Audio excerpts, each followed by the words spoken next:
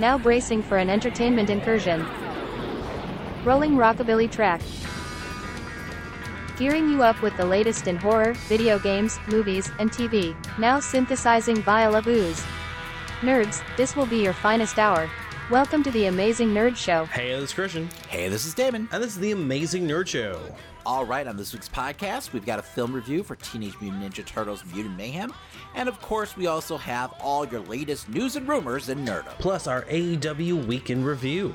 Also, if that's not enough show for you, make sure to stop by our Patreon, where you can not only help support our show, but also get bonus content like our Best and Worst of the Week show, which we now have over 30 episodes up on our Patreon. Plus, our top tier patrons also get bonus episodes and countdowns like our Better Late Than Never review of Black Mirror Season 6 and Worst Star Wars Moments of the Disney Plus era. So after the show, make sure to head on down to our show notes and find the link to our Patreon, or simply type in patreon.com/Amazing Nerd Show. Oh, and one more thing. You can find the Amazing Nerd Show now on Threads. If you use the social media site, make sure to give us a follow to stay up to date with all things ANS. But all right, with that said, let's get into the news. Every week, we collect the biggest headlines and rumors in nerdom. We're not mild-mannered reporters. We're mere podcasters with opinions. Warning, potential spoilers for upcoming shows and movies ahead. Check timestamps to avoid spoilers. You have been warned. So up first, we've got a huge rumor for the upcoming Ahsoka series. A rumor coming from MakingStarWars.net claims the Ahsoka series will feature a battle with Anakin as Ahsoka imagines or has a vision of what would have happened if she had been there by Obi-Wan's side during the Battle of Mustafar in Revenge of the Sith. The source goes into heavier spoiler details here, claiming the set actually had a dummy for dead Obi-Wan, along with an alternative take that they were going to do, where Obi-Wan would just become a pile of clothes, like in A New Hope. Though that wouldn't really make that much sense because Obi-Wan wouldn't have learned that skill yet, but it's a Force vision, I can't, be picky. So anyway, they continue by claiming the scene isn't a full-fledged sequence, and that audience should probably keep their expectations low, as it may just be a flash of a couple moments from a fight rather than a full fighting sequence. But we'll be seeing this shortly as Ahsoka debuts August 23rd. Yeah, we've heard for quite some time now that Hayden Christensen has been rumored to be part of the show in some capacity. Now, I don't know if this is what they were talking about or if we're going to be getting multiple scenes like this, like in the form of visions. Although I will say, like, if this is like pre-armor, I hope that they, break out that de-aging technology. Because it was a little jarring during that Obi-Wan series when we had that flashback. Between that training session between him and Obi-Wan. Time stops for no one, right? But it's a cool concept. I'm all for it. I just kind of hope it's a situation where she's like haunted by like visions throughout the series of Vader. I think that'd be kind of cool. And it's not just like one little quick, like one-off moment.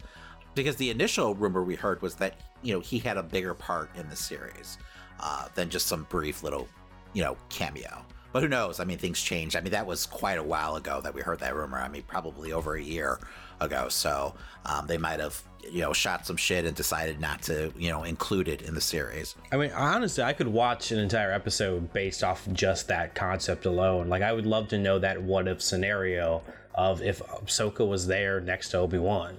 Yeah, that's a cool idea. I'm more thinking of, like, Force nightmares. Like, kind of similar to the sequence we got in Empire where Luke fights Vader on Dagobah. Like, give me a whole episode of just, Ahsoka being haunted by different, visions of Vader. Exactly. As long as it's not done in a way where this is her back to tank, like we got in Book of Boba Fett, where we don't see her doing this over and over again throughout the entire thing. Yeah, make it cool. Yeah. My issue with the back to tank was the non-linear storytelling that they were trying to do. It just caused the series to lose so much momentum. So I feel like this is a completely different thing. If they do what, my headcanon has played out for them, obviously. That's, of course, if they actually do any of this. This is just us fantasy booking right now. But anyway, moving on, it looks like we have some more rumored delays coming to the MCU. During an earnings call this past Wednesday, Disney excitedly showed off their key upcoming shows and films, but strangely enough, the Echo series and Deadpool 3 were both notably missing from this report. Echo is supposed to be released on November 29th after Loki Season 2 and dropped all at once instead of doing a weekly episode, while Deadpool 3 was set for May 3rd, but both definitely have the potential of being delayed now. But no official announcement has been made by Disney or Marvel. I mean, I'll wait to really react until they actually make the official announcement, but usually where there's smoke, there's fire. With Loki and Ahsoka, like those series sell themselves, where I could see them being a little more hesitant with Echo, just like dropping it cold without any without a proper like PR campaign behind it and having the actors go out and really, promote the series and what it's all about. Especially since the release is going to be more unorthodox compared to like how Marvel, in the past has, released their series on Disney Plus. Now with Deadpool 3, like they moved up that film. You remember? Yes. Like they pushed everything else back and then moved Deadpool 3 up. Because at the time we're like, what are they thinking? Like, why would they move it up when it obviously looked like, the strikes were on their way? I mean, it is what it is. You reap what you sow. I keep on saying this every podcast, but I don't feel bad for the studios. I mean, it sucks for us, but if it's in the name of the actors and writers getting what they deserve, it is what it is. And again, we still don't know if they have, because we were talking about with Loki Season 2, we were like, when are they going to start promoting it? And then out of nowhere, it just dropped a trailer. So maybe there's something for Echo on the way that we just don't know. Who knows? Yeah, like I said, I mean, I'll wait till the official announcement comes out. I mean, that's scheduled for Thanksgiving, right, Echo? Yes. Now, we're recording this on Thursday, but I believe we heard that the unions are supposed to be meeting with the studios and reopen talks. And they're actually supposed to be headed to the bargaining table on Friday. So hopefully something comes of that, but I'm not going to hold my breath.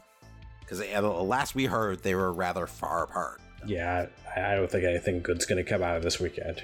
So speaking of Deadpool 3, there was a rumor going around this week that the main villain of the film is Cassandra Nova.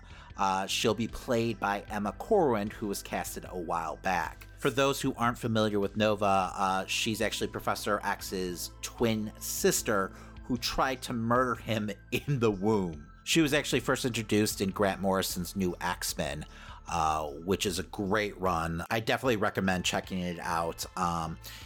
It actually revitalized the X-Men comic book, which was actually kind of growing stale at the time. In the first issue that she's in, she actually ends up murdering all of Genosha, which is a mutant safe haven that has, I believe it was 1 million or so mutants. Magneto's in charge of the island. It's a hell of an introduction. She truly is a vile villain. Later on, they kind of retcon a bunch of stuff. Kind of, I don't know, muddy the waters with Morrison's run a little. But that initial story arc that introduces her is, like I said, just fantastic. So I definitely recommend checking that out. And all of Morrison's run on New X-Men. Now, it's definitely an interesting choice to have her as the main villain of Deadpool 3. I could see Wade having a lot of fun with her origin story, since it's so off the wall if they actually choose to use her comic book origin story. Now, there's a lot of rumors swirling around that the story of Deadpool 3 is actually Deadpool kills the Marvel Universe, but it'll actually be the Fox Marvel Universe. So I could see Cassandra playing a big part of that. So I don't know. I mean, it's definitely an interesting choice. Also, speaking of Deadpool 3, a major rumor came out just now of a list of cameos for the film. According to the Diz insider, Taron Egerton, who was once rumored to be the MCU's Wolverine, will be playing a Wolverine variant in the film, which feels similar to what they did with John Krasinski as Reed Richards in the Multiverse of Madness. The list also includes a lot of returning Fox stars like Ian McKellen as Magneto, Brian Cox as William Stryker, Halle Berry as Storm, Famke Jensen as Jean Grey, Daphne Keane as X-23, Rebecca Romaine as Raven, and of course Patrick Stewart as Professor X. But the film will also have additional characters, variants, and already established MCU characters like Owen Wilson as Mobius, Tom Hiddleston as Loki, Louis Tan as Shatterstar, Channing Tatum as Gambit, Ben Affleck as Daredevil along with Jennifer Garner as Elektra. Elizabeth Olsen is also apparently back for Wanda Maximoff. Taylor Swift will apparently be Dazzler. Tara Strong will be voicing Miss Minutes, of course, and they also claim that Julian McMahon will be returning as Doctor Doom from the Fox Fantastic Four films, of course. A lot of these names have been rumored by multiple sources at this point, but putting them all together just kind of makes this film sound absolutely insane. I mean, that's not even including Deadpool's already, cast of pals from his previous films, from Dopinder to Negasonic Teenage Warhead, that we've already heard will be a part of this. So this should be an epic send-off to the Fox universe. Hopefully it doesn't get delayed into oblivion, as we just stated, though. Anyway, sticking with the MCU, looks like we have some more casting news for the upcoming Daredevil Born Again series. According to industry insider Daniel RPK, actor Margarita LaViva has been casted to play Matt Murdock's love interest Heather Glenn for Daredevil Born Again.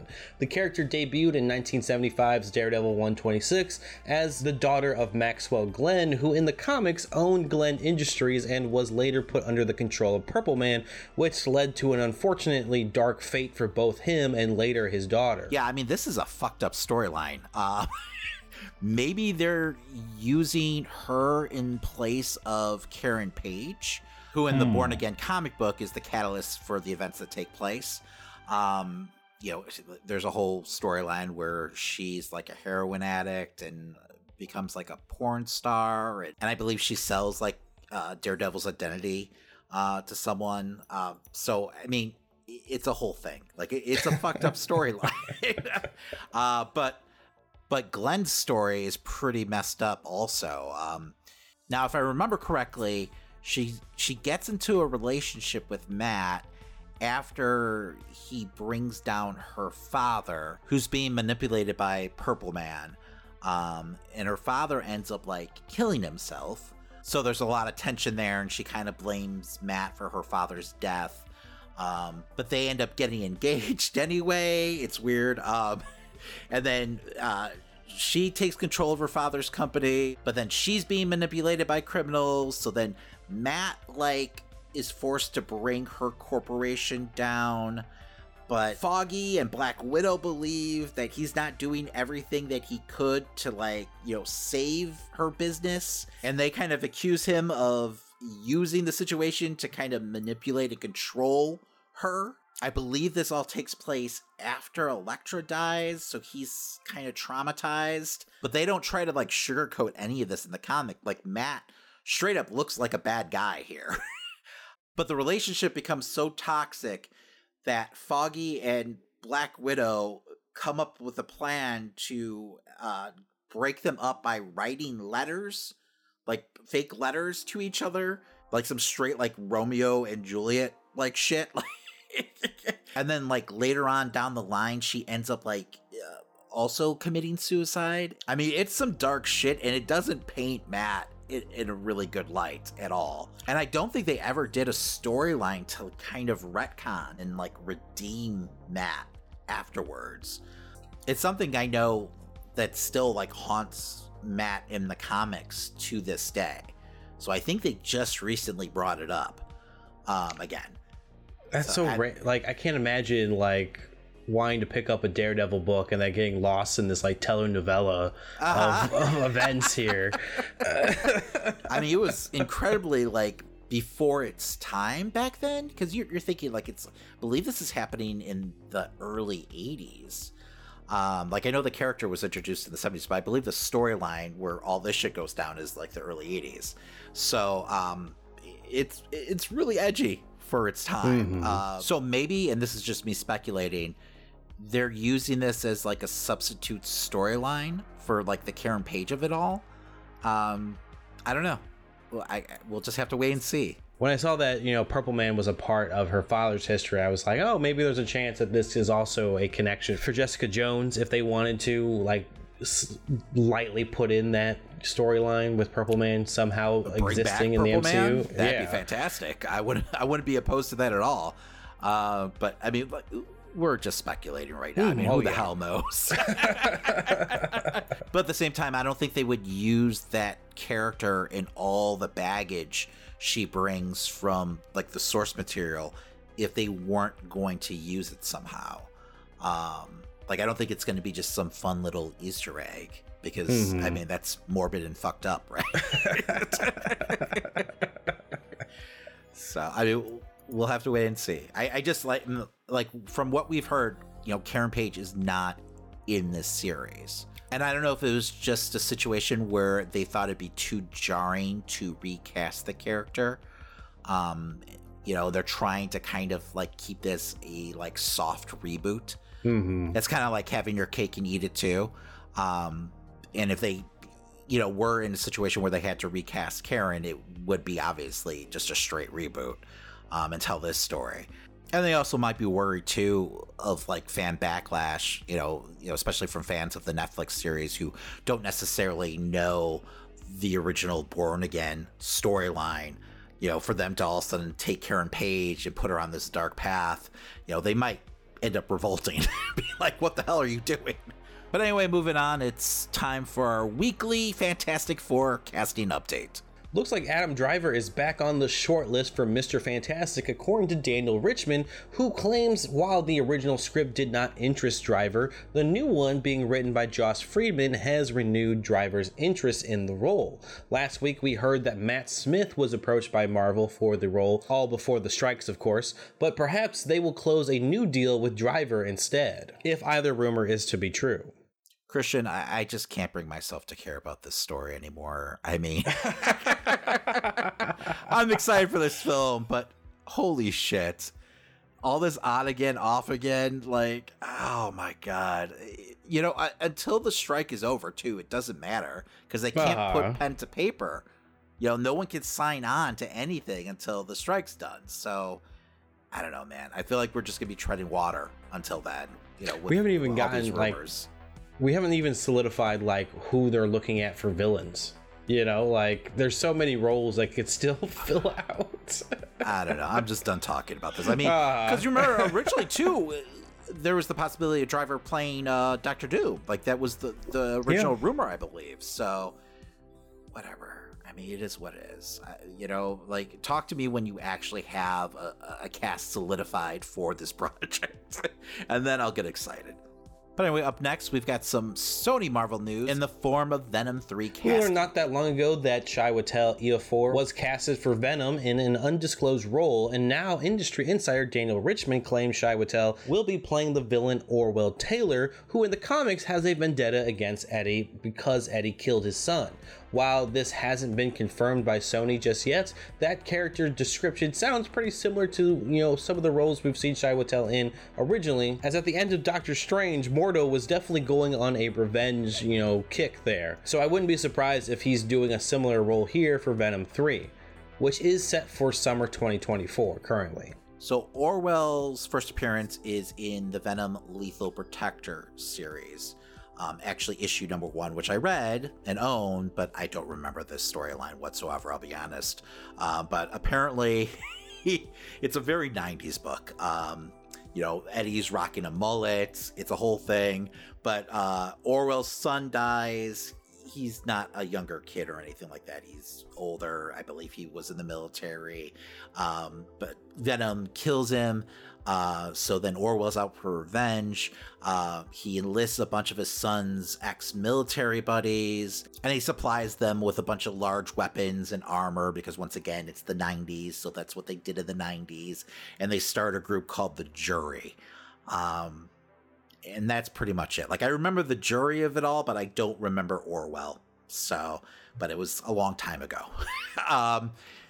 The only way I was going to actually care about Venom 3 was if Chiwetel, and I apologize if I'm butchering his name, was playing Mordo, and this was like a multiverse, film. Which we're actually thinking could be a possibility after the way No Way Home ended. Seeing part of the suit left over at the bar when Eddie jumps back to his universe. So, but apparently that's not what's happening here. So, I just don't care. No, the MCU is smart enough not to just to completely keep this version of Eddie away. I don't blame them. But I mean, our only hope here is they take the leftover piece of the symbiote and they choose to do Venom proper in the MCU. We see the MCU's version of Eddie Brock, and they can kind of retell that story the right way, revolving around Peter. But otherwise, I could care less about Venom at this point. But anyway, up next, it looks like we have an update of sorts on the possibility of a Prey sequel. Dan Trachtenberg, director of the Predator prequel Prey, has claimed he's been in several conversations to develop a sequel to the film.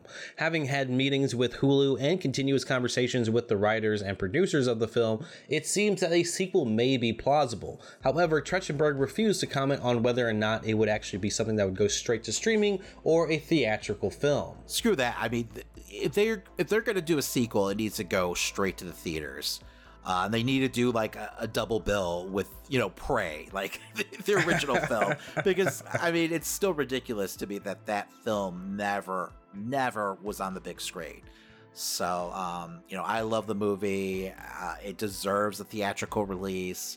And, I'm excited for the possibility of a sequel. I mean, with the way the film ended, they were definitely setting up something for the future. So, And it'd be cool to get Amber Midthunder back to reprise her role, because I don't think we've ever seen like a protagonist return to a Predator film, right? Like in any of the sequels, because Arnold never came back. No, Danny Glover sure the hell didn't come back, right? And it gets a little more murky for me with the later sequels. But yeah, I mean, there could be a really cool story here. Now I'm afraid Arnold's going to show back up. I'm really surprised that hasn't happened.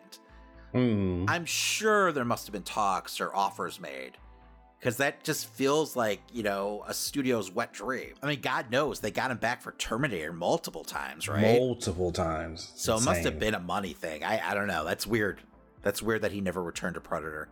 All right, last but not least, we got a story about A24's latest hit, Talk to Me. The Filippo brothers will be back at it with a sequel to their film Talk to Me, as Bloody Disgusting reports that the duo is working with their writer Bill Hinsman to continue the story. Talk to Me, which was made for about $4.5 million, has had a successful return in $26 million, along with critical praise, which just makes this all prime for a franchise.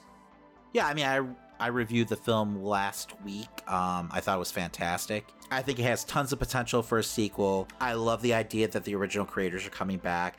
I heard that they actually already shot a prequel to the film. I don't know if it was just a short film or something. And not to spoil anything, but I guess it was all about the two characters that they have in the very beginning of the film.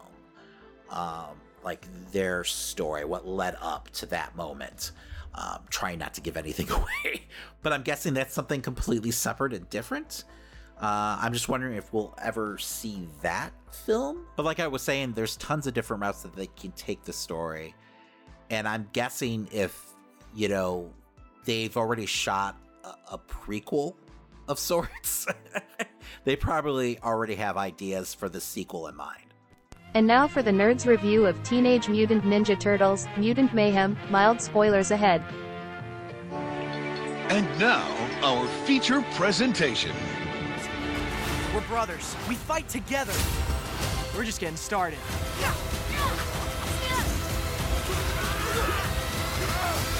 Yeah, she sounded like a leader. I do? Oh, I do! Oh, I sound like such a leader! And you ruined it. Ninja Turtles. Remember, don't let any human see you.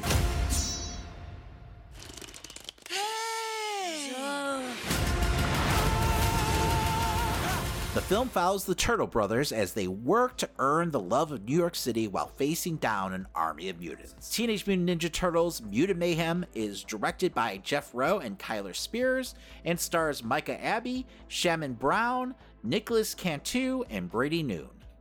So in my opinion, Mutant Mayhem takes the story of the Turtles and really humanizes it as the film centers its story around what it means to be accepted. It's a lighthearted affair, perfect for the modern families going to see it. And while I feel like I definitely wasn't the film's target demographic, I still had fun seeing, this new rendition of the Teenage Mutant Ninja Turtles. One of the things that was touted highly by the film's promotional material was how this young cast, felt natural and had instant chemistry with one another. And I do agree with that. Our Teenage Turtles felt their age and felt like a genuine family unit. Master Splinter, though, this time around is a little bit more of a father and less of that, mysterious Kung Fu master we've known him to be in the past. His story and characteristics seem to be one of the largest changes in lore that will definitely send this storyline and universe into a different direction than we've seen before. And while his origin story changing didn't bother me, his overall storyline felt a little too 90s sitcom and or after school special for my liking. A lot of this story kind of has that same vibe, its outcomes are very positive at every turn, and most things are resolved a little too easily in my opinion. But again, I don't think this was made for moviegoers like me. But while I say that, I keep comparing it to what I experienced with Across the Spider-Verse, as that film had this deep emotional storyline for Miles that is easy for anyone of any age to connect with. And I didn't get that here with what should have been kind of a deeper story with what it means to be accepted. It really felt like they kept taking the easy way out with a lot of their storytelling. Everything was made to be a little bit too lighthearted for its subject matter. It brings me back to Spider-Verse because I feel like the animation and even the plot was very heavily inspired by what they were doing with those films. I just can't say that it hit me as hard as either Spider flicks. I did like the overall art design of this. However, I wasn't a big fan of a lot of the humans' designs. They just kind of went with a lot of misshapen heads that just kept throwing me off and creeping me out a little bit. But I thought the mutants looked great, and I thought the action sequences earlier on in the film were very well handled. But I will say, and without getting into big spoilers here, the third act with Superfly, our main villain, just didn't really do much for me. At this point in the film, Superfly is probably at his strongest, and I just never felt like the Turtles were ever actually in danger during any of that. I did like the introduction to Superfly. I thought he was a really cool character. I liked Ice Cube in the role, and he did feel dangerous when we first met him. But by this point in the film, just nothing, made me feel like this is going to be a problem for them. Nor was the destruction he was causing really all that damaging, it felt. Nothing left me on the edge of my seat for this conflict. So, overall, I feel like there were decisions made to simplify and make this film as fun and family friendly as possible, which I was fine with. I see people griping about a lot of the lore changes and character changes that we've seen, especially compared to the early 2000s show. And that really doesn't bother me at all. It's fine. It's a new generation. It's a new storyline. So why not change it up a bit? And while on a technical level, I think they achieved what they were going for and it really looked good. It was a solid film overall, but the story just didn't hit home for me. And I didn't, leave the theater with a connection to these characters in the same way that I have in a lot of other animated films that we've gotten over the last few years. So with that said, I'm going to be giving Teenage Mutant Ninja Turtles Mutant Mayhem a B-. All right, before we move on, I'm happy to announce we have a brand new partner this month, AG1, the daily foundational nutrition supplement that supports whole body health. Let me tell you, once I turned 40, I started to fall apart.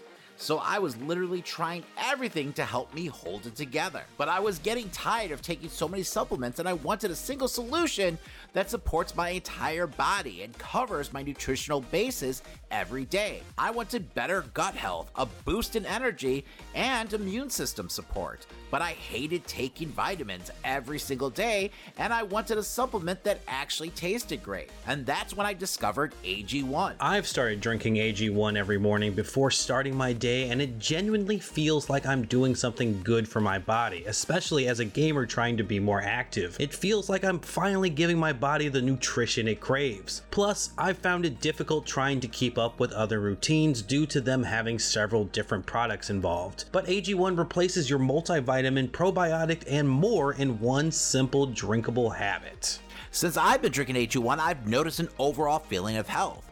I'm no longer too exhausted after work to play with my daughter or help her with her homework. AG1's helped boost my energy, help my focus and mental clarity, and even help improve my digestion. And that's all due to its science-driven formulation of vitamins, probiotics, and whole food source nutrients. AG1 helps you build your health foundation first. Why take a bunch of different things when you can just mix 1 scoop of powder in water once a day? AG1 was designed with ease in mind so you can live healthier and better without having to complicate your routine.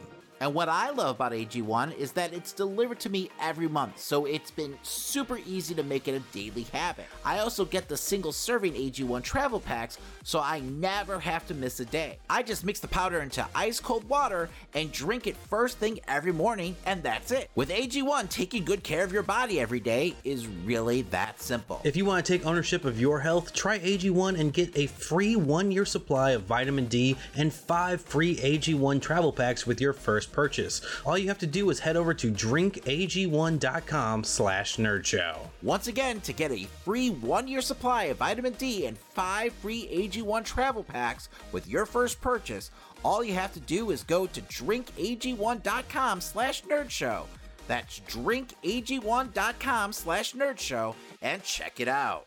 And now it's time for Christian's Corner. Alright, so this week in gaming, we got to see the THQ Nordic Showcase, which I just watched, and after the 30 minutes, I just kind of felt like there was just nothing really there for me. Even its big hit game, Alone in the Dark, didn't really show off much, as it basically just gave us some really well-rendered versions of David Harbour and Jodie Comer, who are going to be in the game, just kind of standing, doing monologues, alone in the dark. Like, I get what they're doing, but it doesn't really do anything to really hype the game experience. Even the Teenage Mutant Ninja Turtles Last Ronin announcement fell kind of flat for me, as rumors had already, been coming out about this game possibly being in development and being worked on. So just getting an announcement trailer where it's 4 candles and 3 of them get blown out and there's no voiceover, nothing else to it, that doesn't do anything for me. That doesn't get me excited for your game. I know it's going to be the same people that worked on Destroy All Humans, but so far, based off that trailer, it feels like they're definitely taking a more serious approach with this game, which it's a very serious storyline in the comics, so I would hope that they would take it seriously. But this event just didn't warrant the live stream treatment, if I do say so myself. I feel like they designed these prepackaged events, to make it feel as big as possible. But if it's only going to be 15 to 20 minutes of teaser trailers, then just drop it as a video on YouTube. Don't hype it up like it's a E3 press conference here. Also, can we stop, for the love of God, doing all these fucking logo shots between the trailers? PlayStation and THQ both are still doing this at their events, and it's just getting so obnoxious. I was so happy when Xbox kind of limited their logo use during this year's Summer of Gaming event, but to go from, a mediocre trailer to then 30 seconds of the THQ logo dissolving into dust, it doesn't do shit for me. And again, this is all pre-recorded, predetermined, all put together shit, so why do I need this long ass buffer between every fucking trailer? Anyway, the games that actually did catch my attention, there was about 2, really. The new South Park 3D co-op game, which I think will be kind of perfect for me and Victor to stream someday, as we both were South Park kids growing up. Victor's my friend, for those who don't know, and we often do streams together on Twitch. But the game looks like, this all-out 3D warfare. They're still wearing their fantasy getup, it seems, but maybe you can get different costumes, who knows. I feel like, a 3D game experience will, they'll probably throw in as many Easter eggs and potentially use as many assets and designs from their previous games as well. I was a fan of the previous designs being 2D and, looking just like the show. I don't need a 3D game in general, but I am excited to see what they'll do, what tricks they'll put in, what kind of Easter eggs would be a part of this, as they have had some fun games in the past. So I'm gonna cut them some slack here. The other one, which is something I'm probably never actually gonna play, but it was Recreation. It's another kind of track building game, and I'm kind of a fan of building tracks and stuff like that in other games. This feels like the perfect evolution of everything that we've seen out of Trackmania. Something simple and dumb to just fuck around with your friends every once in a while, just building random tracks and seeing if your friends can get through them. But really, that was it for me. There wasn't that much else at the event that made me excited. Like, every game that felt like it was supposed to be a big hit just looked very questionable. Like Outcast: A New Beginning, it just looks like a hodgepodge of different games and its style just doesn't like match up to me. Like, those menus were some of the flattest looking menus I've seen in a game in a long time, and I was just very confused by all of that. And then Trin 5's trailer, A Clockwork Conspiracy, God, was that the lamest style trailer that they put out. Every studio does this at least once, where they try and get as many diverse people that they can, all different age groups, to sit together and play a game, and it just looks so forced and stupid every single time. It does barely anything to actually show your game, which is kind of the main point of an event like this. Show off your fucking game. But yeah, someone like you could be playing this game is all that they're showing, and it doesn't make me excited to play your game. But with this bad event aside, more gaming events are coming on the horizon. We have Gamescom at the end of the month, which is always a big one. And we're definitely gonna try and be live on the opening night ceremony, where they usually do some new trailers and such like that there. I think that's hosted by Jeff Keighley usually every year. So make sure to stop by our Twitch and catch some live reactions from that. Speaking of streaming in general, this past weekend we got to do a couple hours in Baldur's Gate, which is a game we've been watching be developed over the last 3 years. I know when I originally tried to stream the alpha many years ago, back when that was officially released, it just wasn't going to work well with my computer. Luckily, the full release has, and the game is everything that the hype has been saying it is. If you ever thought of what D&D would feel like in a video game, well, this is it, and it's glorious. On top of that, they had a great launch with zero bullshit. I mean, this isn't half a game with updates and DLC on the horizon coming out, promising to flesh it out. It's a full experience with more content and freedom of choice for its player than I've seen in a long time. I die a lot in games, and I was trying different things every time I came back to life, and I ended up killing, some of people's favorite fucking companion and having an entirely different story because of that, because now I have a trinket of hers that she was hiding on her person, and it's caused a lot of different story elements to happen to my character now because of it. It's just wild the amount of choices you could make and the amount of things that helps affect your world while you're playing it, and the amount of content and time that had to have been put into that to make that, and the experience that it is. I mean, it seems like other studios, and we've been getting reports from other, companies and stuff like that, that these major studios are terrified by this game because it's giving the players everything that they asked for and then a whole lot more. I mean, if you're not sure if this is the type of game for you, it is an RPG, it's turn-style combat, and it's, over-top view when it's not in cutscenes. But if that doesn't sound like something for you, make sure to come by our Twitch channel and check out my playthrough of it so far. You can either catch the VODs or catch me when I'm live and see maybe if this is something that you would be willing to try out. Though, most people already are trying it out, as the hype is really, circulating this game around. I think it's the most pre-ordered game on PS5 right now, which is absolutely insane for such an indie developer to get this much hype and this much, success out of their experience. And this should be the paradigm shift that the gaming industry needs. But it is a 100+ hour game, so we will be, in and out of it, because there's a couple games, Starfield and more are coming out in September and October that we're definitely going to be hopping into and spending a little bit more time on. So this will probably be an ongoing series going forward. Currently, in the game, I am playing as Dennis Reynolds from Always Sunny. I'm doing Always Sunny in Baldur's Gate, and we are making some pretty horrible choices as we go along, because all the characters in Always Sunny are very horrible people. So please make sure to stop by, follow us on Twitch to get our live notification, and also make sure to check us out on social media. I'm going to be making sure, now that Twitter is kind of falling apart, I'm going to be making sure that I post a little bit more on our Instagram and Facebook about what we're playing that weekend and when we're going live. But if you do still use Twitter, at Amazing Nerd Live is where I post all the Twitch updates. But with that said, let's go ahead and move on to some wrestling. I'm getting real sick and tired of your weirdo, jealous ex-girlfriend vibes.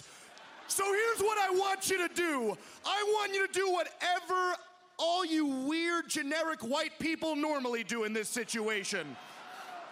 I want you to get in your car. I want you to go home. I want you to run up the stairs. I want you to slam the door to your room. I want you to jump into your bed. I want you to cry into your Hello Kitty pillow. I want you to put your headphones on. I want you to listen to some Taylor Swift. And I want you to shake it off, you bland bitch. So, Christian, I have a confession to make, man. All right, confess to me. I'm a collider. I think I'm a collider. I've been just enjoying Collision so much more than Dynamite, like week after week. I don't know. I think I'm labeling myself a collider from now on. How do you feel about it? Like, I mean, are you enjoying the show? Like, is it just me? I'm enjoying the show. I feel like there's more of a focus on it right now, because as far as, Dynamite's been lately, it feels like Dynamite's almost like just thrown together last minute compared to Collision. I don't know. Like, I feel like Dynamite's been like that for quite a while, like even before Collision debuted. I think just as a program in general, it's just so much more of a like tighter product. Like, there's no fat to it. It all revolves around wrestling, and the matches themselves. We're not like constantly, running from like point A to point B to point C. Like, there's a flow to Collision where there's this like manic, just, fly by the seat of your pants energy to Dynamite, where it just feels like, it's a runaway train that, Tony Khan is just trying to like keep on the tracks. But so I don't know. It's just like Collision's just kind of like this like breath of fresh air. And I think that's what I'm enjoying about it. Like, it's such a like juxtaposition to Dynamite, on a weekly basis, at least for right now. But we'll get more into it. This week on Collision, we had FTR facing off against Big Bill and Brian Cage in another great title defense. I love seeing FTR going up against, different styles of wrestlers. Mm-hmm. I mean, Cage and Bill are literally the biggest guys on the roster. So seeing FTR trying to like change up their game plan to take on these two like behemoths, I thought was, rather fun. They wrestled a really smart match, but at the same time, I felt like they did a great job of putting over, Cage and Bill. So I hope, they stick together as a tag team for quite a while. Like, I don't want this to be kind of like something that goes to the wayside. I know they're both in like different factions, kind of, with Bill hanging out with Moriarty still, and then Cage is still with the Mogul Embassy. So, but I don't know. It feels like, Tony Khan just kind of like fell into something. So I hope he, goes with it, because I feel like there's something there, with the team. Yeah, I thought it was cool to see them going up against such a big power, because I can't remember the last time I saw FTR in a match with like such big powerhouses in general. Well, and AEW doesn't really have any like big powerhouses really, besides like, Hobbs, obviously, and then, Bill and Cage. Those are three of the biggest guys on the roster. So I think that's what, made this match stand out as something different. It makes the team stand out. Mm-hmm. A part of me still wants like the Mogul Embassy and whatever's going on with Bill and the rest of them to just kind of fold those teams and put everyone in Bullet Club. Because I would really like to see Bill in Bullet Club. I feel like I want to see him in more matches. He's been doing such a fantastic job in AEW. So I've been excited to see him every time he's out. So I could see Big Bill being part of the Bullet Club. I mean, he definitely has the swagger. He'd be a great heater for the team. But if you have Bill part of, the faction, do you really need Brian Cage also to be part of the faction. They kind of, both do the same thing, if you will, especially in a group like that. I mean, I don't think you need two heaters. But I mean, I wouldn't be opposed to it, I guess. Swerve is a definite though. Like, I'd love to see Swerve, part of that group. I feel like he's a perfect fit. So, but yeah, I mean, there's a lot of weird factions running around that definitely feel like they could be kind of like condensed if they want to. If Tony wants to. Like, I mean, does the firm even exist anymore? Were they disbanded? No, I think they're disbanded. Okay. There's a they're lot still of weird hanging out groups together, so I don't know. Yeah, there's a lot of weird groups in AEW like that, though. That just, it feels like Tony Khan could condense some of these groups and just, I don't know. You got like QTV or whatever. Like, whatever. Like, but anyway, I really did enjoy the match, and I do hope that, Bill and Brian Cage stay a team for, a long time to come. But anyway, afterwards, we had FTR make a challenge to the Young Bucks for All In at Wembley. This match was rumored for quite a while. I'm looking forward to it. I just wish we would have had maybe a little more of a story going into it. And I really thought that was the route we were going in, because like on Rampage, we had the Bucks make the announcement that they're now going to be part of the tag division, and they're going to focus once again on tag team wrestling. One of the announcers, I don't remember who, mentioned that like the Bucks have only wrestled like 3 tag matches in the past year, something insane, because they've been so focused on trios. But like right away, when the Bucks made the announcement, they set up a match for for them to face the Hardy Boys. So I just kind of assumed that we're going to see like the Bucks go on a little run as a tag team, and then like make the challenge to FTR, or like run into FTR and make the challenge. But that wasn't the case. Like, they made the announcement on Rampage, and literally the next night FTR was challenging them for Wembley. It is what it is. I'm guessing that time was a big factor here. But just everything on, the All In card right now feels incredibly rushed. So I think that's, probably my biggest issue, with this, match. Otherwise, like, it's going to be a dream match. And every time that these two teams have faced off against each other, it's been a barn burner. So I really don't have much to complain about. Exactly. I'm not upset by the match. I just like, even, when we got to Dynamite and the Young Bucks just, don't say anything. They just point at the sign. It's like, I can use a little more. They just say All In, right? All In. Yeah. That's it. I was like, okay. Yeah, it was a little weak, but it is what it is. Like, do something to play off the tension between the two teams, like at least the rumored quote-unquote tension between the two teams. Like, a lot of the All-In card, a lot of the matches that they've set up so far, and we'll get more into it later, but like, there doesn't feel like there's a major issue between the opponents, which kind of makes everything feel kind of thrown together. Which is weird, because it's not like they didn't know this was coming up on the calendar. So I don't know if Tony's like spreading himself too thin with the 2 shows and everything now. But I don't know. It just feels like there'd be more of a story going into a lot of these matches.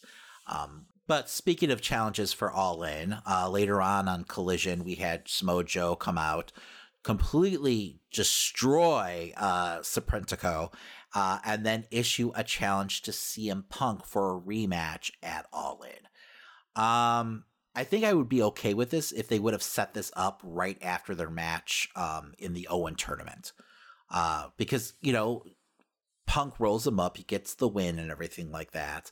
And then we see Joe choke Punk out. And then like next week, it's like nothing happened. Like, Punk doesn't go after Joe. Punk doesn't cut a promo on Joe. Like, there's no mention of what happens after the match of like Joe choking out Punk. So it just feels like they forgot about it. And then like, they were like, oh, wait a second. We've got this storyline over here. Let's dust that off quickly and set up a match. Like if there was some like follow up after that took place, I'd be okay with it. Like I almost wish like they didn't even wrestle in the Owen tournament, because this just feels like, all right, well, this is just a rematch, you know? And I know it's like it's a legendary feud and everything, but like you kind of took the magic away from it when you had the match already take place on Collision.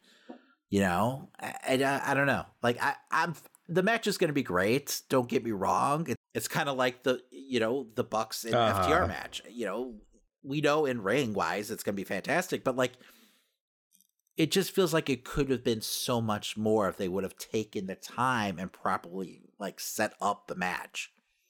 It's funny because like Punk's been mentioning just about every person he could possibly have a beef with in all of his promos, except for Joe.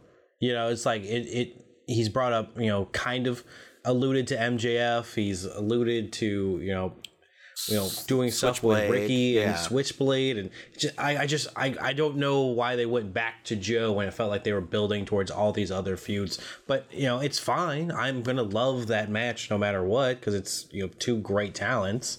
But it just feels a little out of nowhere.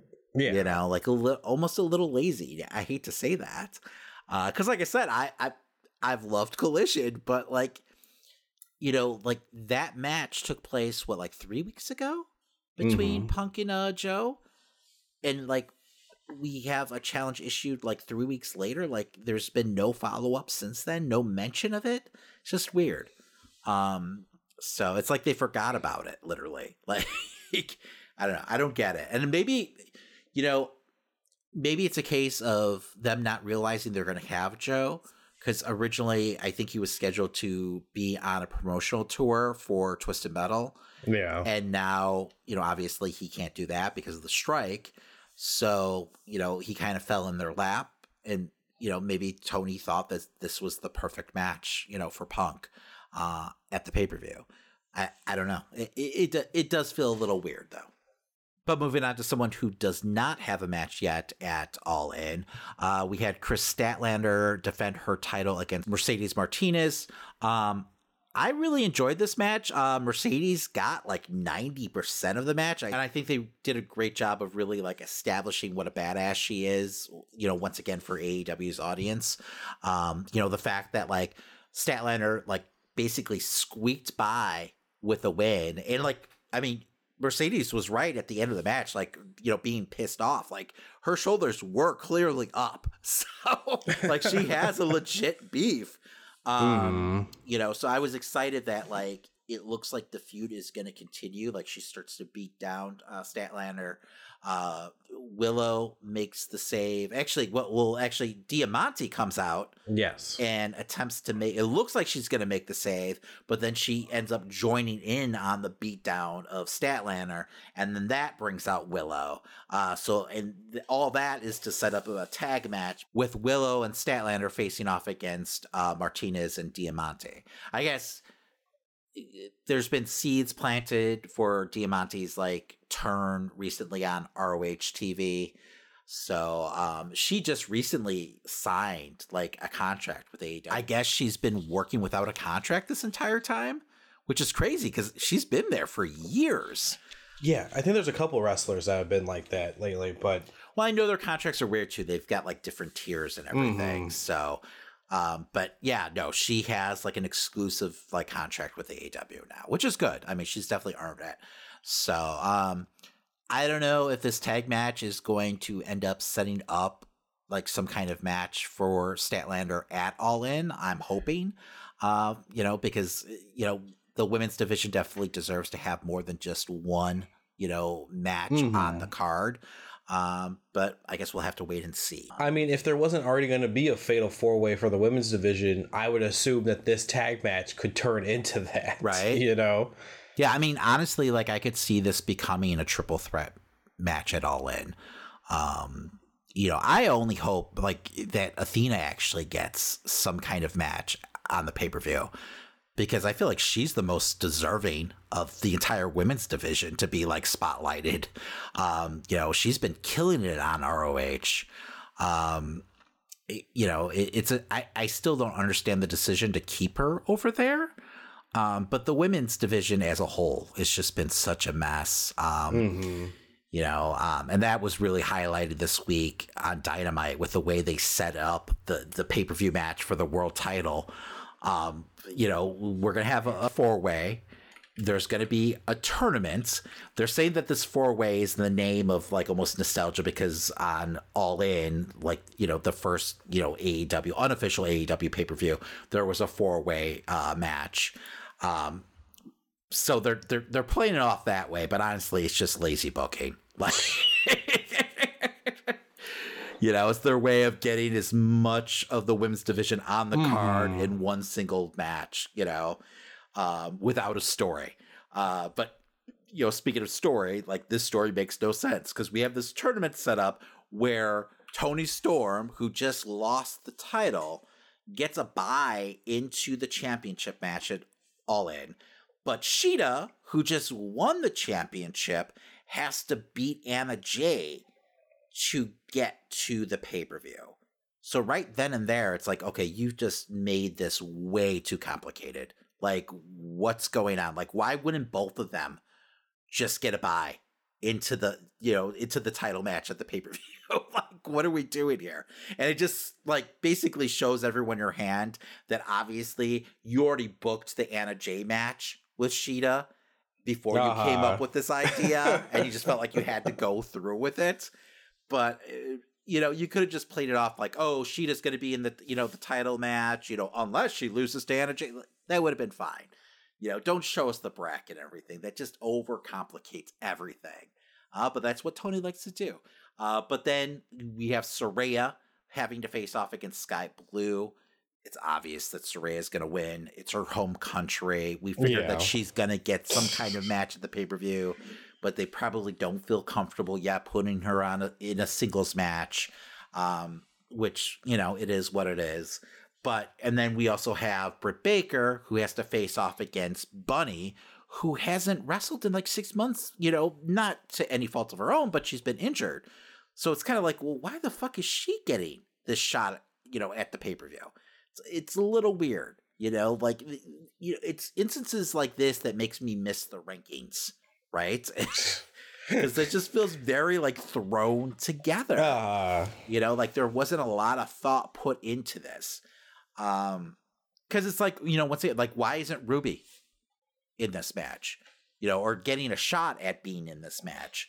Willow, and I know she's part of the TBS, title picture, but still, like, you could have had her been in one of the tournament matches at least. I mean, she did just win the Owen tournament, and I feel like they've really not done much with her since. So, I don't know. Or like Athena, I mean, she's a champion in your company. So it's just like, once again, like, it's another match on the All In card that feels very thrown together. Before we get too far away from this, though, since when do any of the wrestlers get a rematch clause? Is that something that AEW is embracing now? Yeah, recently that's all of a sudden become a thing, it seems like, since the rankings have gone the wayside. Someone else mentioned having like a rematch clause in their contract. So, I don't know. Whatever. Like, as long as it's like used like sparingly and it's not like always like a definite thing. I'm because that's what you would get in WWE. Yes. You get the title match, then you get the rematch clause the next month, and then the rubber match the next month. Exactly. That's the formula for any feud in WWE. And that was, the one thing that made AEW feel like a true alternative is not having that kind of formulaic like storytelling happening week after week. So, hopefully it's something they don't lean into too often. I'm just really surprised that they haven't tried to reintroduce the rankings. Like they haven't gone, back to the drawing board, come up with a different way to do it that makes sense. Because I feel like, even though we bitched about the rankings in the past, I feel like the company has really suffered with the lack of like structure, without them. Because Tony's a smart guy. There's a way to go about it that would make it work. You know, you could set it up as like power rankings instead of this like mathematical equation where, you know, it's all about wins and losses. Like, you know, like some wins should weigh more than others. You know, if you're winning matches on Dark, you know, against, you know, people who are, you know, quote unquote enhancement talent, obviously that shouldn't weigh as much as like an established name, like winning, you know, getting a victory over an established name. So, I mean, there's a way to set this up to make sense. And you can explain it once and then be done with it. And then you have it in your back pocket to use to like set up these matches. Like, I don't mind like, you know, these feuds, you know, coming about like due to like actual storylines. But it doesn't mean that you have to like burn everything else to the ground and get rid of, you know, something that was working for a while, like the ratings. And it was something that actually like, you know, made you feel different than the competition. So I don't know. But anyway, we also had CM Punk facing off against Ricky Starks. I guess Punk was defending his quote unquote real world title. Yeah. Okay. I wish they would have come out and said like this is an unsanctioned title. You know? Yeah. It was kind of just weird. Putting quotes in the fucking title thing. I someone please say that. Like, even have Tony saying that, and then you could have fucking you know, back and forth for Punk being like, "No, I am the champion," and you could possibly build something off of that. But whatever. I think that's where they're going with it. But like, at least mention that like this is a title that's not recognized by AEW, because it is a little confusing. So, you know, I do feel like they're eventually going to get to like a title versus title match between Punk and MJF, but let's do some groundwork here, you know, make it make sense at least. So, because I could see someone tuning in and being kind of confused, like, wait, what's going on? He's the champ. I thought MJF is the champion. You know what? Before we get too far into the match, JR returned here, and I thought this was probably one of his best performances in AEW. I agree.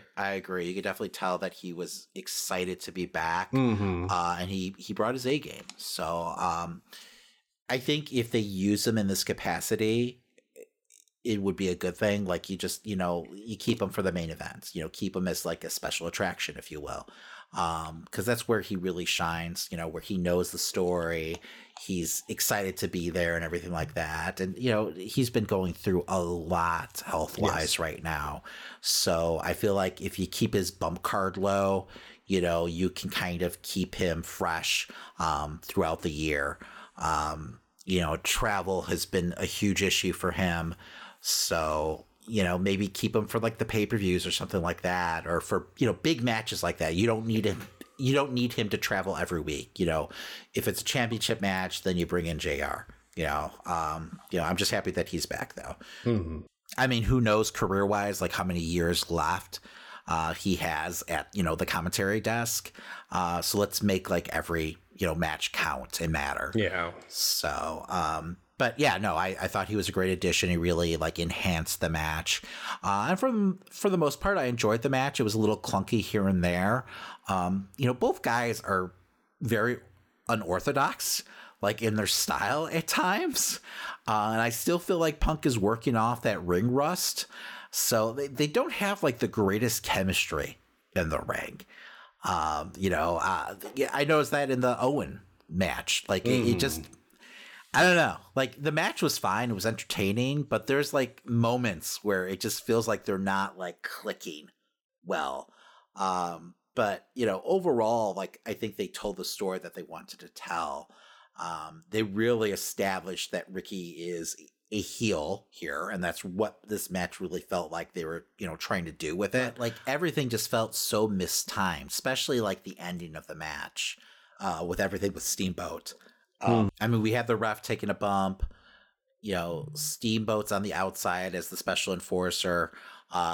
Starks tries to put his feet on the ropes to get the pin, but like Steamboat's still outside, so it's like, why are you even trying this right now? It doesn't make any sense. I don't know if like Steamboat was supposed to like get in the ring once the ref took the bump right away and just didn't, so it was just kind of mistimed. So like Steamboat from the outside like knocks Starks' feet off the ropes, and then like Punk rolls up Starks and has to hold them there for like 10 seconds waiting for Ricky to climb into the ring to make the count.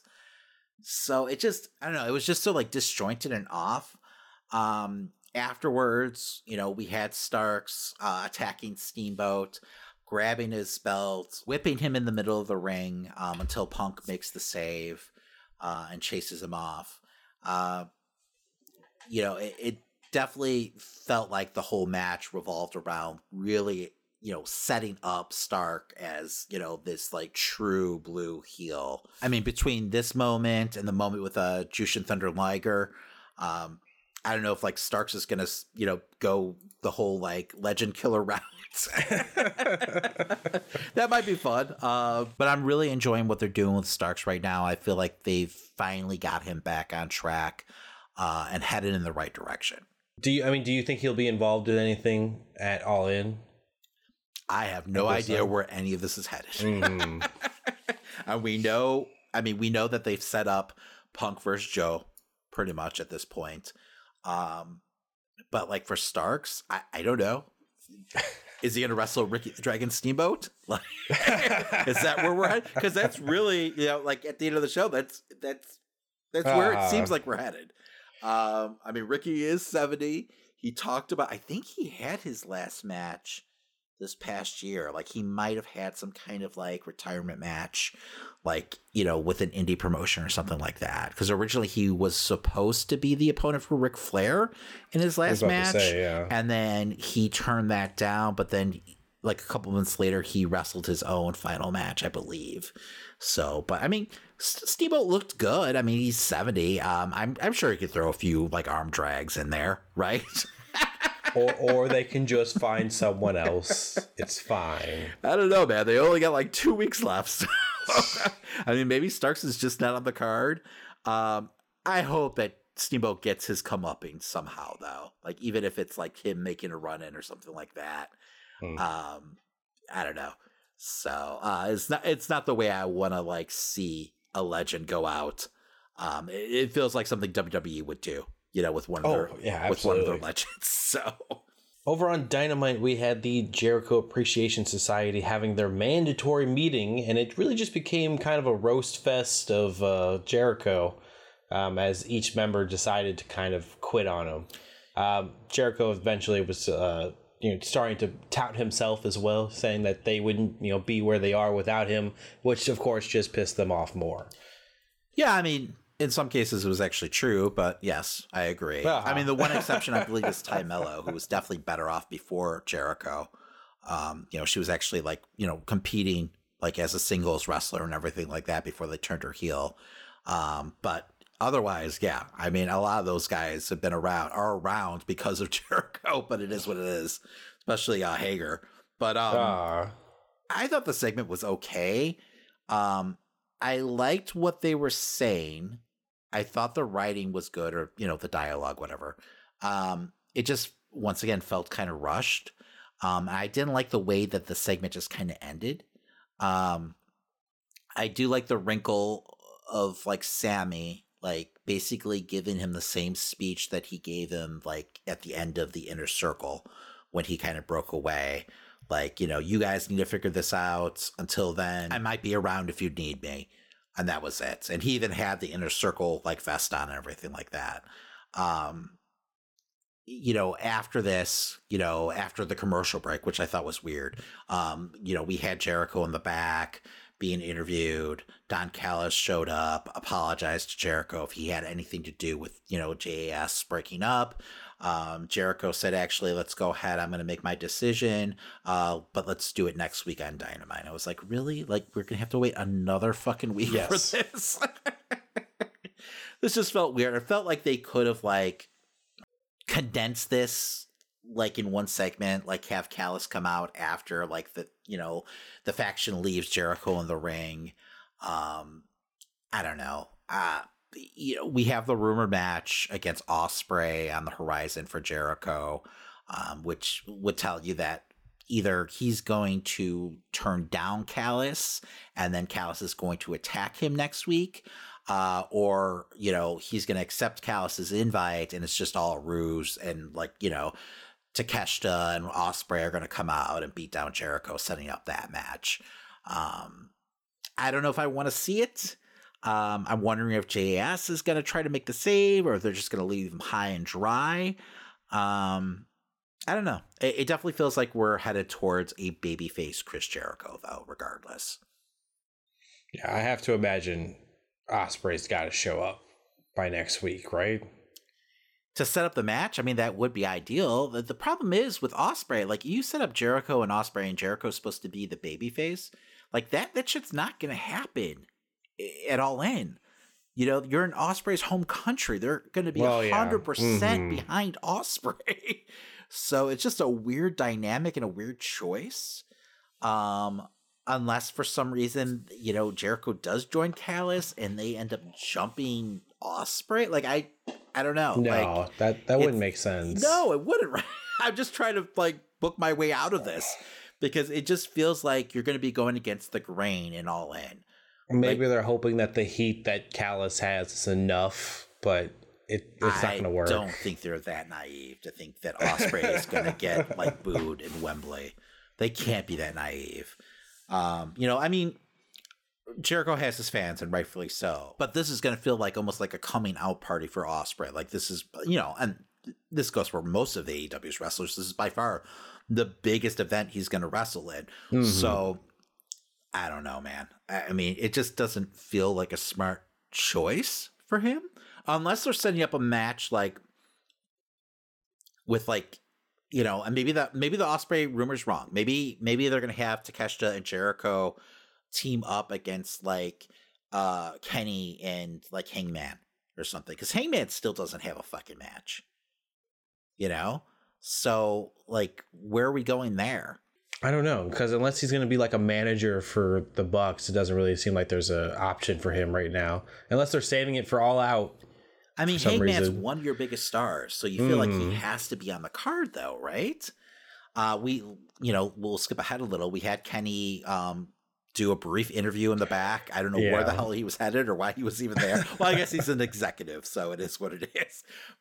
He told, you know, Marvez that he was going to have a sit-down interview with JR next week, you know, to talk about his future and, like, Don Callis and Takeshita. So, I feel like that, you know, with him mentioning Takeshita, I feel like Takeshita versus Omega isn't the route that they're going. Because it just feels kind of anticlimactic. And I feel like they haven't had Takeshita like on screen enough to like make that match feel important. Like, they started to really feature him, but like over the last month, like, you know, last time we saw him, right, was at Blood and Guts. And that was it. Like, and they didn't give like Takeshita and Omega enough of a moment, like, you know, together in the ring to make that feel like something I really want to see. They could do a, like, it's Kenny versus Callis and Takeshita, or Callis is just on ringside for most of the match. Oh, they could do the shark cage gimmick. Well, yeah. Right? Like, set up something where Tony Khan has, like, Callis, like, over the ring or something. You know, they love their shark cages, right? It wasn't just, like, Shark Week or something. Yes, it was. It was very random. But, yeah, I mean, I don't know, man. It just doesn't feel like a big enough match to me.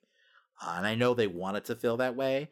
And, like, they set it up to be that, but they haven't followed through enough once again. But that's a complaint we've had with a lot of these matches, you know, that look like they're, you know, being set up for All In. So, but yeah, I mean, it's going to be a damn good match. Like that's the thing. Like, we can bitch about the setup and everything like that, but like at the end of the day, like once they actually take place, that's probably all going to go to the wayside, and we're going like, well, that was a damn good match. Yeah. But it still doesn't take away from the fact that like these matches would be enhanced even more so if there was something building to them, you know? I don't know, man. I don't know. The build for this card has definitely been disappointing. I could say that. But yeah, I mean, this Dynamite definitely had a retro Raw feeling going for it. I mean, we had RVD competing. We had the Hardy Boys competing. You know what? I will say, like, the Hardys and RVD definitely held their own. I thought RVD looked great. And the Bucks, like, dragged a pretty damn good match out of the Hardy Boys. But, like, Van Dam, like once he got in the ring, it was like it was fucking 1998 all over again. Like he was moving well, better than the last time I saw him on Impact. So I was impressed. I thought, Jungle Boy did a great job holding his own against him. He took some of it, Van Dam's stiffer offense. That move on the outside, that fucking leg drop, that twisting leg drop that Van Dam does off the apron.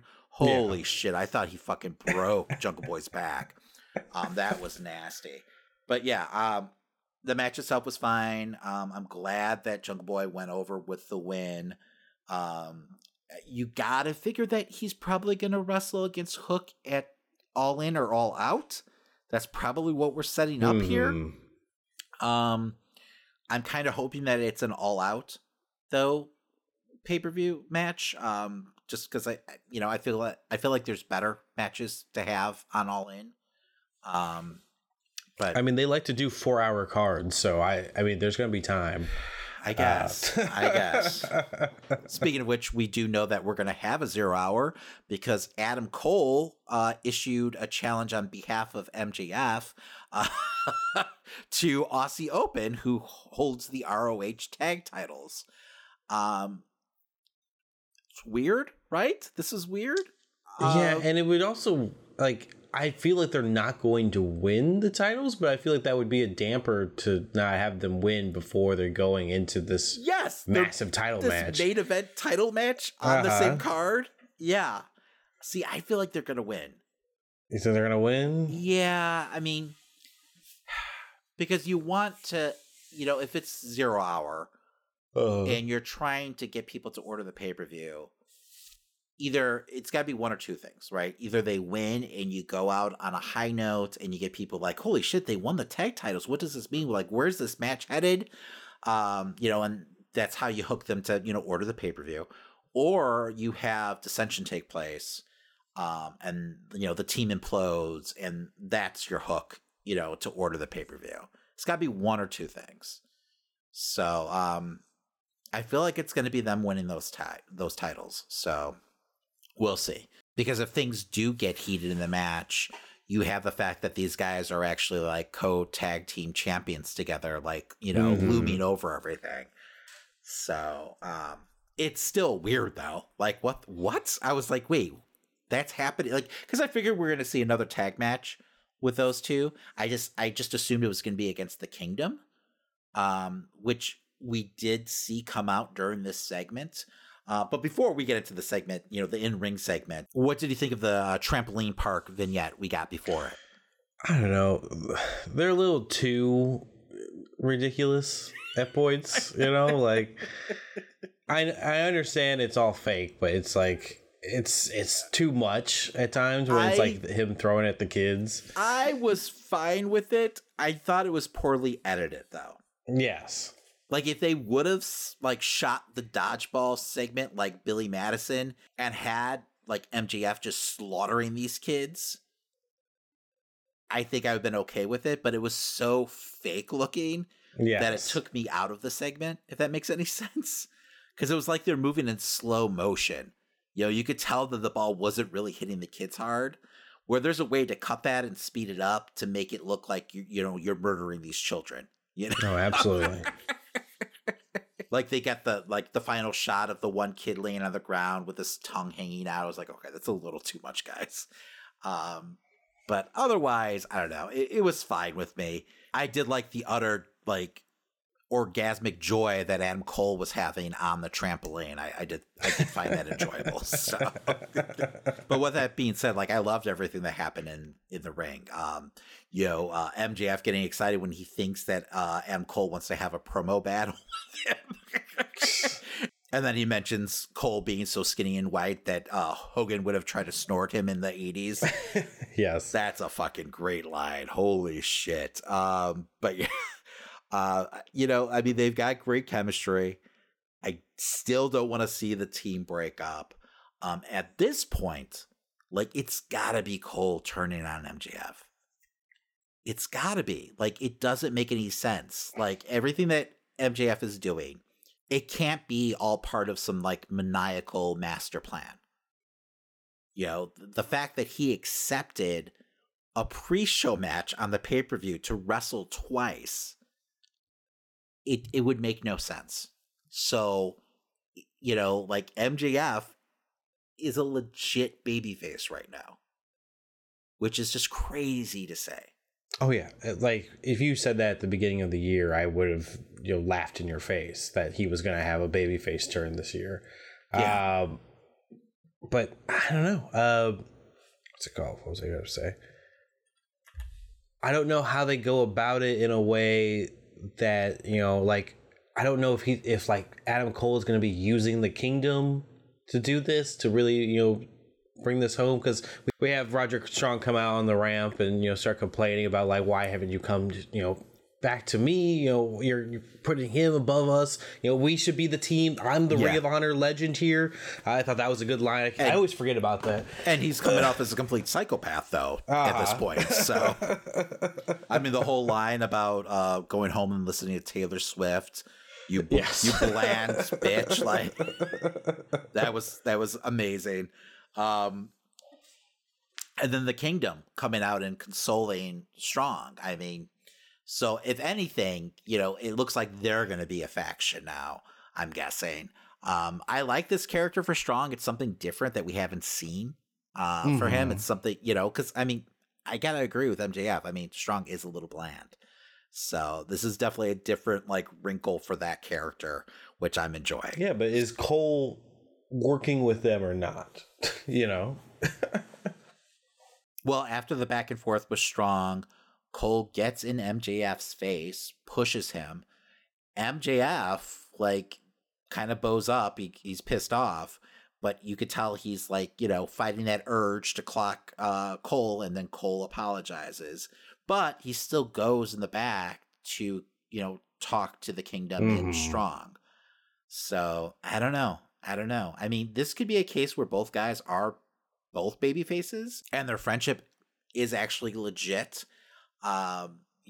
Eventually do cracks form and they end up breaking up? Probably. But if AEW wants to keep this going for a while, and because right now it is definitely the hottest thing that they've got on, either program, this might be their way of stretching things out. Like, I wouldn't be surprised if All In ends with, us having more questions than answers. Where, we have, one person victorious, but we don't know exactly what that means for their friendship moving forward. But that's pretty much most of the highlights. I know we didn't talk about the BCC and the Lucha Brothers. My guess is that's going to end up, the BCC is probably going to end up facing off against, like, Orange Cassidy and, like, the Best Friends and, like, a trios match of some sort. Or, like, Eddie Kingston is going to return and we're going to see him get involved in this kind of, like, gang warfare that we've got going on right now. But it definitely feels like they're treading water right now. And maybe part of that is waiting for Kingston to return. I know that the G1, at least for him, just ended. So he should be on his way back. But I don't know. Like, I haven't been that invested in, like, the angle for Moxley so far, in the group. But briefly, we also did have Sting and Darby come out and issue a challenge to Swerve and AR Fox for All In. It looks like we're going to have another, like, staple Sting party match on the pay-per-view. So hopefully he doesn't jump off anything too high, They got that giant arch in Wembley, man. Oh, God, no. Oh, now that you say that, I can see him, like, bunging, like, off it or something crazy. So I mean, last time he hurt himself, though, so that's why he's been out for, like, the past month and a half. But yeah, no, I mean, I think we kind of saw that match happening. I'm sure Nick Wayne will somehow get involved. Yeah, I mean, the card's shaping up, I will say that, and you can at least see, like, for the rest of the matches where they're probably headed. It's just like, we're running out of time, guys, and I don't understand it. Like, once again, like, it's not like this card snuck up on you, right? You sold fucking 80,000 tickets for this fucking event. I would hope that you had some kind of plan in place beforehand. But for some reason, I don't know, all this just feels rushed and, like, thrown together last minute. I don't get it. My only concern is like Tony's just like spread himself too thin, between the two shows. But I mean, supposedly he's put together a group of people around him to help him out. But with that being said, I feel like this is the worst it's ever been, like leading into a pay-per-view. Well, that does it for this week. As a friendly reminder, make sure to follow us on your favorite podcast platform, and while you're there, leave a 5-star review. It really helps new listeners to find the podcast and for us to continue to grow. Also, if you like the stories from this week's episode and want to keep up to date with the show, follow us on social media at Amazing Nerd Show or stop by theamazingnerdShow.com. And hey, to support the show further and get additional weekly content, you can subscribe to us now on Patreon. Just follow the link in the show notes. Also, if you want to rep some Nerd Show swag, you can head over to tpublic.com to find t-shirts, hoodies, stickers, and more. And if you post what you bought and tag us on social media, we'll send you some additional Nerd Show swag as long as you live in the United States. All right, make sure to join us next week as we talk all the latest news and rumors in nerd culture. And whatever's going on in the world of wrestling. My name's Christian. And my name's David. And that was The Amazing Nerd Show. I brought back some takeout, so let's get down and pig out. It's Shredder!